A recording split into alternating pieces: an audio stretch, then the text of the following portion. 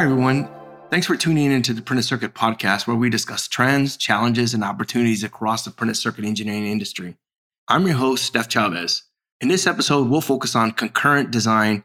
And here to join me to discuss this topic is Chris Young, who's a very near and dear friend of mine, as well as a longtime colleague of mine that he and I have been collaborating with for at least 20 years. He's the owner and lead engineer of Young Engineering Services. Chris, thanks for being here. Yeah, thanks, Steph, for having me. I'm excited that you're here and that we're going to talk about concurrency and your perspective, and especially you being a business owner and a very senior level EE architect of system design and rack systems, because I know what you're capable of and what you've produced in the past for major corporations. Chris, can you give the audience a brief introduction of your background of what you bring to the table, not just for this discussion, but for the industry? I started out my career working in the semiconductor industry as an intern. I grew into a semiconductor test engineer. From there, I actually went into avionics, and I've done medical and some other commercial electronics, done some space as well, worked on the Orion program that is now part of the Artemis project at NASA. As a brief interview of my own personal skills, currently I'm primarily a technology provider or solutions provider for companies. If they need to design a product or design a test system to get something done, I'll come in wholesale and do the whole project with very little technical requirements. I will generally generate requirements and then push that on through into the design phase and production and support. I've seen some of these systems that you've designed, and it's amazing where you're pretty much given very few definition requirements. And it's amazing what you produce. And I've seen these full-fledged rack systems, how you've done things. And every time I collaborate with you, I'm blown away at the skill set and what you're able to achieve, especially when you have customers who don't know what they want, but they want it cheap and they want it fast. When I say cheap, I mean, they just want the least amount of budget and the shortest amount of design time. And it's amazing what you're able to deliver. And being that you're a one-man shop and you bring it from firmware or writing code to developing hardware to creating schematics and then designing circuit boards. And you're one of the few EEs that can really run with the best of them, in my opinion. So like I said, it's great to have you here. So Chris, tell me, what are your overall impressions when we think of concurrent design? And when I thought about this topic, you're the first person that comes to mind because you have a very unique perspective because you straddle the whole spectrum from a system architect of how I refer to you. So can you give me your overall impression of concurrent design? My overall impression is that it's a very powerful design concept and design tool to have and severely underused. If I was to think philosophically about it, concurrent design is the closest thing we have to working together in a group, real time. It's just a natural evolution from this more serialized process, which we've been using over the years. Yeah, we've gained efficiency by batching up certain serial tasks so that multiple people can work parts of a schematic or parts of a layout. But then you have to go through this serialized integration process, like now the schematic's done. Then there's the layout, and then there's the routing. It's time consuming. And what it really leads into is that there's tight fit issues. What I've primarily seen is it's a tight fit at the end because you've stacked up all the risks to the end of the project, at the end of the design. And that's tough to get a hold of when you're working in that type of mentality. Now, the concurrent design, true concurrent design, where you've got one base project and you got multiple people working on it. I mean, it just lends itself to more of what I'll call natural play. When you sit down with someone in a boardroom or you sit someone in a conference room and you start talking back and forth, it's interactive with each other. And then you bring that to the whiteboard. You ever seen people work on a whiteboard, penciling out a problem together? And then people will erase and rewrite and different, someone will even come over to your stuff. Maybe, hey, maybe we shouldn't do this here. Maybe we should do that. And they'll scribble something down over what you have. And then you look at it and go, that's great and awesome. This is what concurrent design allows you to do in the design phase, not just in the layout, but the schematics, the constraints, placement. You can have a group of people working together as if they're right there at the whiteboard in a conference room or sitting down together, penciling out stuff on a piece of paper or on a napkin. Gives you that type of flexibility. I couldn't agree with you more. And I've been in those meetings where you have many of us jumping on a whiteboard and going back and forth, and scribbling on each other's or over each other. And then when you take that concept and you take it into the real world of the process of designing a circuit board, that's the true evolution of concurrency, as you described. And I couldn't agree with you more on that.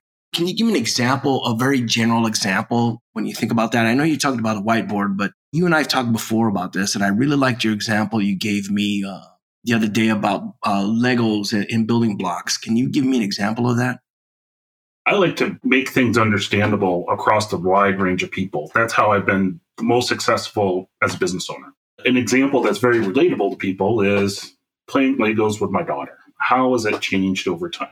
Well, when we first introduced her to playing with Legos, we showed her some Legos and we showed her how they connect to each other and we let her be with that. And then we guided her into the serial assembly process that you get. That's the instruction book that comes with the Lego set. Follow the instructions step by step in order. Takes a while to get it done, but they grow up and they become proficient at it. As she got further along, we started doing more of a batch process where we'll gather parts for each stage and then start to build it. And then it became to a point where we did more of a batched and segmented, where while she was constructing, I was gathering components for her for the steps. So she didn't have to even worry about gathering components for her build. She could just concentrate on building. And then where it is today is that we've become proficient at being able to work together and learned how to work together, such that if we were to build a castle, like a Lego castle, I would take on the towers, she'd take on the walls. I'd be building the towers to support the walls while she's building the walls. If I fall behind, she'll just naturally come right in and help me build the towers so that the building of the wall doesn't get delayed. And it doesn't happen. It's not a communication. There's no verbal permissions. There's no set of formal communication that has to take place and take time. It just very naturally happens.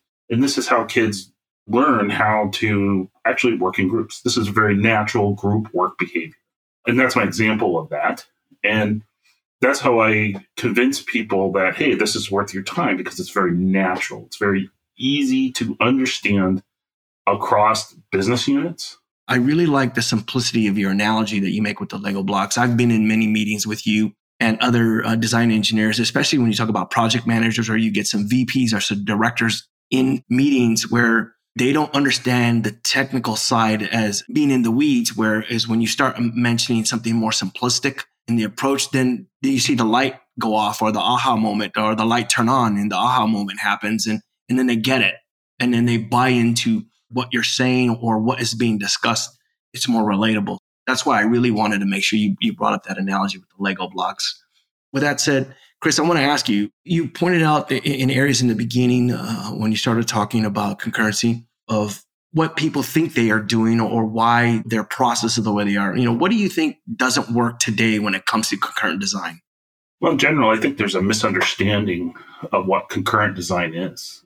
When I talk to people about concurrent design or doing things together, instead of what we're doing today, or most places are doing today, they think they're already doing concurrent design. They think this batched parallel process is actually concurrent design.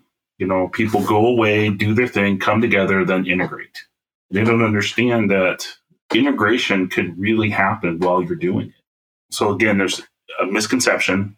Another problem is what is happening with this batch parallel process works for most people. One thing I've learned growing up, it's hard to argue with working. Almost impossible sometimes. Hey, I know this works, but you could be doing it better. What people will hear in general is, hey, you're not doing it right. They'll be like, how am I not doing this right? It's working, I'm making money, and I'm making a lot of money doing this. So I just don't believe it. Now, there are other areas where people have difficulties. Some people like to do things by themselves. They're very independent people.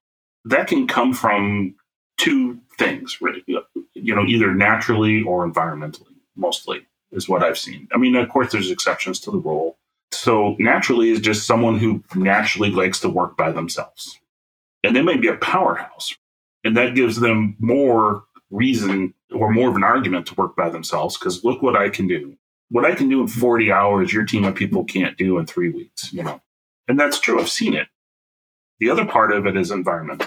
And I'm talking about the person who does want to work in teams. However, they've been burnt so many times in this batched parallel process where people don't get their stuff done. Like, you're supposed to be working on, let's say, the processor IO schematics, and someone's supposed to be working on the power supply schematics. Well, the power supply schematics never really get done.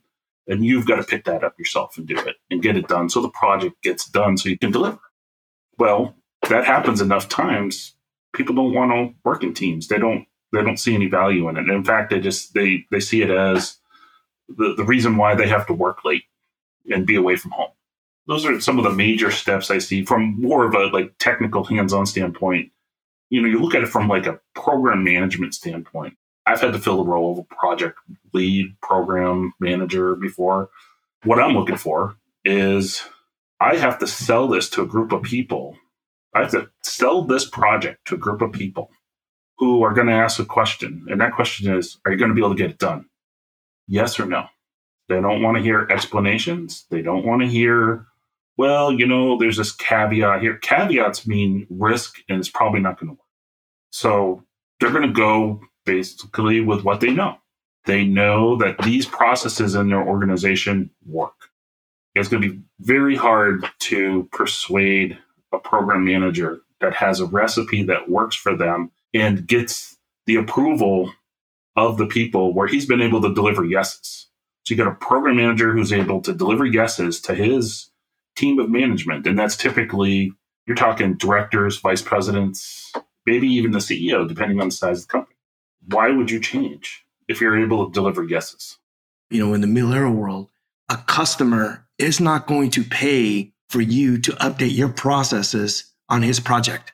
They want their project with the lowest budget and in the shortest duration.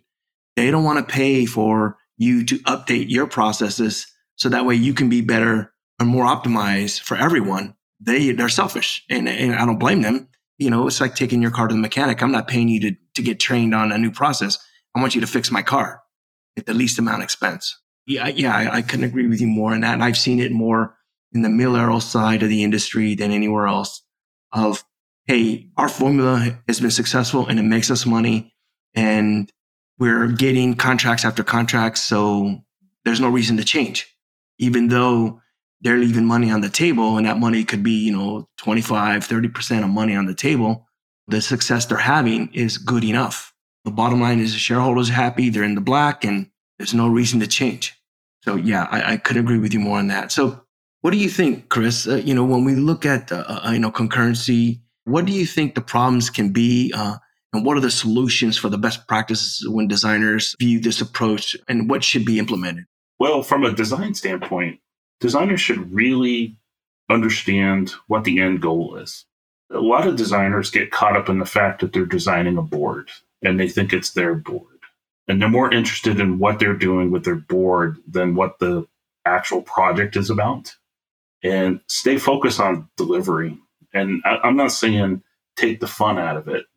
I'm saying do what's best to get the job done and focus on that. And I know this isn't some type of tangible object we're talking about. This is an intangible concept here. But it's stay focused. We got to get this job done, and we have to do what's best. And you be willing to grow. Many of my mentors in my life, the advice they give me is, if you're not growing, you're dying. And it's very true. Eventually what will happen is your approach will no longer work. If you just don't change what you're doing, at some point, it's not going to work. And I know that seems rather pessimistic. However, would we be able to feed 7 billion people today if everything was done with a horse and buggy? We're not going to be able to get supplies where we need them across the world with a horse and buggy. It's not going to work. That's why we evolved our transportation systems in the world. It's a very common experience in life. and throughout history. Now, that being said, when you come down specifically to do the board design, if you have a team of designers, they need to, they need to agree upon certain things. They need to understand what materials are being used on the board, what's the stack up, what are my net classes, which nets are in there, what's my stack up going to look like, and stick to it as a team. And then everybody has to agree on it. Nothing frustrates me more than going into a project, you get a team working on something, and midway through, one of the designers unilaterally changes the stack up. That never happens. Yeah. It has been most of my experience working in teams. Someone has come along and changed the board stack up, and it's aggravating. And they had a legitimate reason, but they didn't communicate it to anybody. So there's certain rules you have to set in place about what you're going about. Expedition is a very good constraints-based tool. You can put in constraints that govern your trace widths, your spacing, the vias, how far the vias are spaced apart, what type of clearance you have from the edge of the board. But as a project, there are higher level architecture needs to be adhered to. And if it's going to change, it needs to be a team decision, not just an individual contributor. I know I'm picking up on the board stack up, but this also follows through with if you're going to change constraints in an area, if it's your area, make a new constraint for your area. Make that constraint local to your area and don't make it global. And I know these sound like very watered down, kind of dumb examples or simplistic examples. But these are the things, these simple things are what bite you in the designs. I spoke very briefly about what I've done. I've been through this board design process several hundred times in my career with varying companies. And these simplistic things are what bite you. Now, that being said, this is where I think concurrency helps, because you see real time. You got people working together on the project. Someone changes the stack up. You go, whoa, wait a minute here. What's going on? It's not a surprise. It's not something out of left field. Or someone's playing with the constraints, like maybe trace widths in a certain area, and that affects you. And you can at least flag that as it's happening real time, just like you're at the whiteboard. I mean, I'm going to keep bringing this whiteboard back up. It's like work. I love concurrent design from the standpoint, it feels like working on a whiteboard with someone going over, trying to design something. I couldn't agree more. When you're talking about you're having multiple double E's in a schematic or multiple designers, which is the front end, you have multiple designers in the back end and layout, or a combination of some in the front, some double E's in the front, some designers in the back end, all simultaneously at the same time, cohesively working and truly taking advantage of horsepower within the tool of Expedition, being able to achieve a lot more man-hour effort in a shorter duration of cycle time, and being able to do that in a very cohesive manner to where you're not stepping over each other. Instead, you're collaborating together as if you were at the whiteboard, everyone all at once, working and collaborating at the same time, rather than waiting to the end and you're having your risk. As you mentioned, you have your risk is at your highest at the end. It's even more devastating to make a change at the end than it is to do it on the fly with this concurrency that is happening as you're unfolding and you're traversing down the design cycle of the design. I couldn't agree with you more in that evolution. So walk me through some of the examples of how it would work from your perspective as you envision concurrency. So the first example that comes to mind is me sitting down in the role of a double E. I'm working on the schematic. I'm connecting the symbols, putting the net lines in, making sure the connectivity follows the intention of the circuit that I have designed. Well, what's the physical realization of that schematic? That's hard to tell. The best example could be where you have a designer working on that circuit and doing some rough placement and some rough sketching of traces so that the double E can see what's being implemented. The double E could have picked a component that looks great on paper, but when you get to the layout, you're like, wow, that node can't be dropping through the board to get to this other part.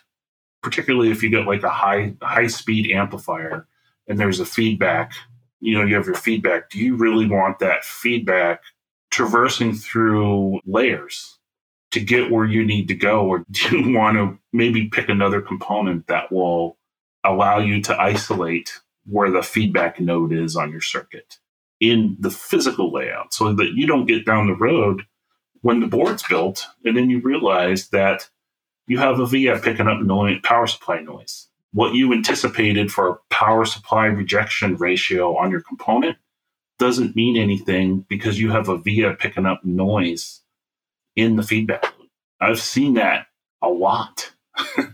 People are like, I don't understand what's going on. I mean, it seems like once we turn everything on, this circuit doesn't work. It's just like it's railed to one end. What's going on here? And it's like, well, you've got a via that's making your life very miserable. It's connected to something very sensitive. I've also seen that. I've seen it in RF design.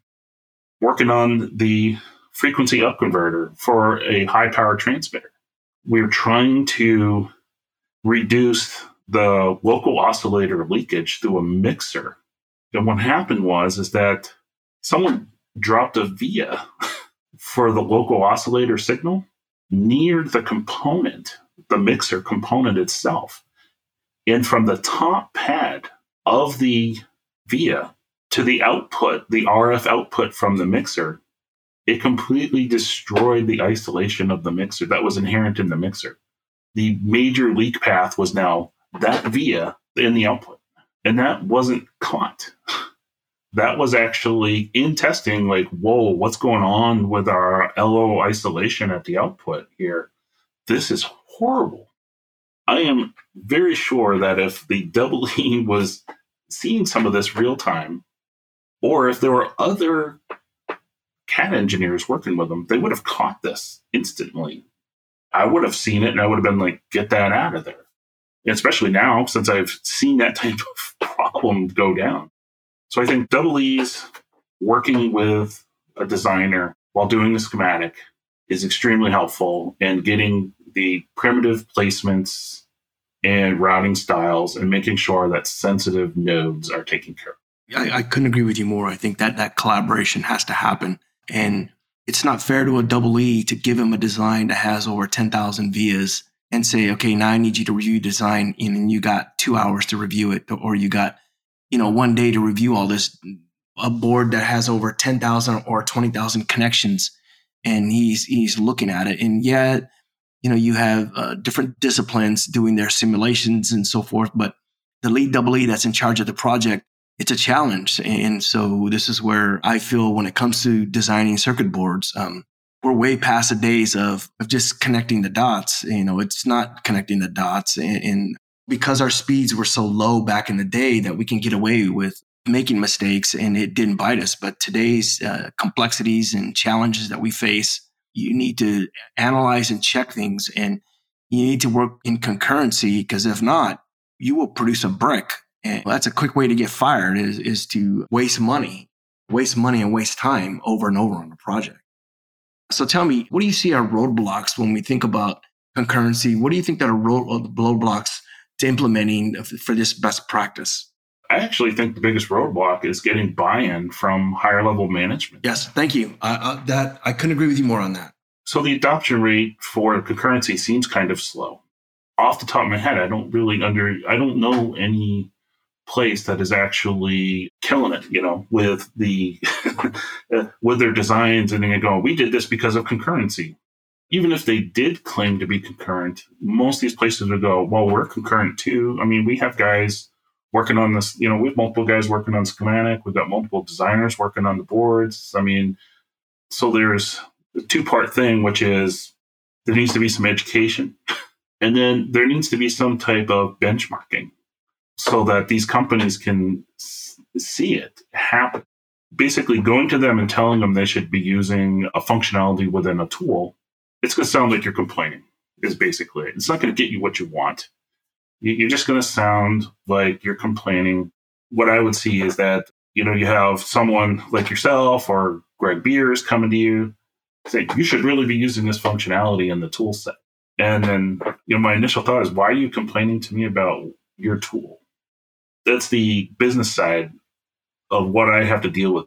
I have companies come to me all the time, sales engineers, application engineers, and they go, wow, you should be really using this new and great thing and be doing this because it's a better way to do it. And I'm like, well, I'm using your stuff. I mean, what's the incentive? And then you hear things like, well, you could be doing it 35% faster with no examples, no understanding of it really happening. Well, okay, you say that, but I mean, is this just sales? Like, come on. Everybody's got something that makes something 35% faster. I know that could sound harsh, but that's the reality of what you're trying to break through. And then you're asking a program on top of that. When you get to these projects at these large companies, you're asking the program manager to bet his job on it's going to work. Because if you have a project go really bad or a program go really bad, it's the project manager, it's the program manager, it's the project engineers. Those end up being sacrificed. They're brought up before I've been in this situation where I've been earlier in my career as project lead. You get brought up before the executive board and grilled hard. And the questions you get asked, why should we keep you here? Why should you be here? So you don't want to find yourself in that situation. What you want to do is get them in a situation where they're just like, wow, I mean, you just saved us a ton of money on our program and you deliver early. It works. It's early. Thank you. Those type of experiences and that type of work, working example, that's how you win them over. But you got to have to be able to provide evidence of that. Those are good examples. I was going to ask you about how do you see someone to overcome, roadblocks that are within the company? And I think you gave us an example. Do you have any other examples that you can share with us how you think someone can overcome these roadblocks in their organization? Well, if you want people using concurrency in the designs, we'll just start with, you want to be able to provide someone a natural use case when you're onboarding a new customer for your product, right?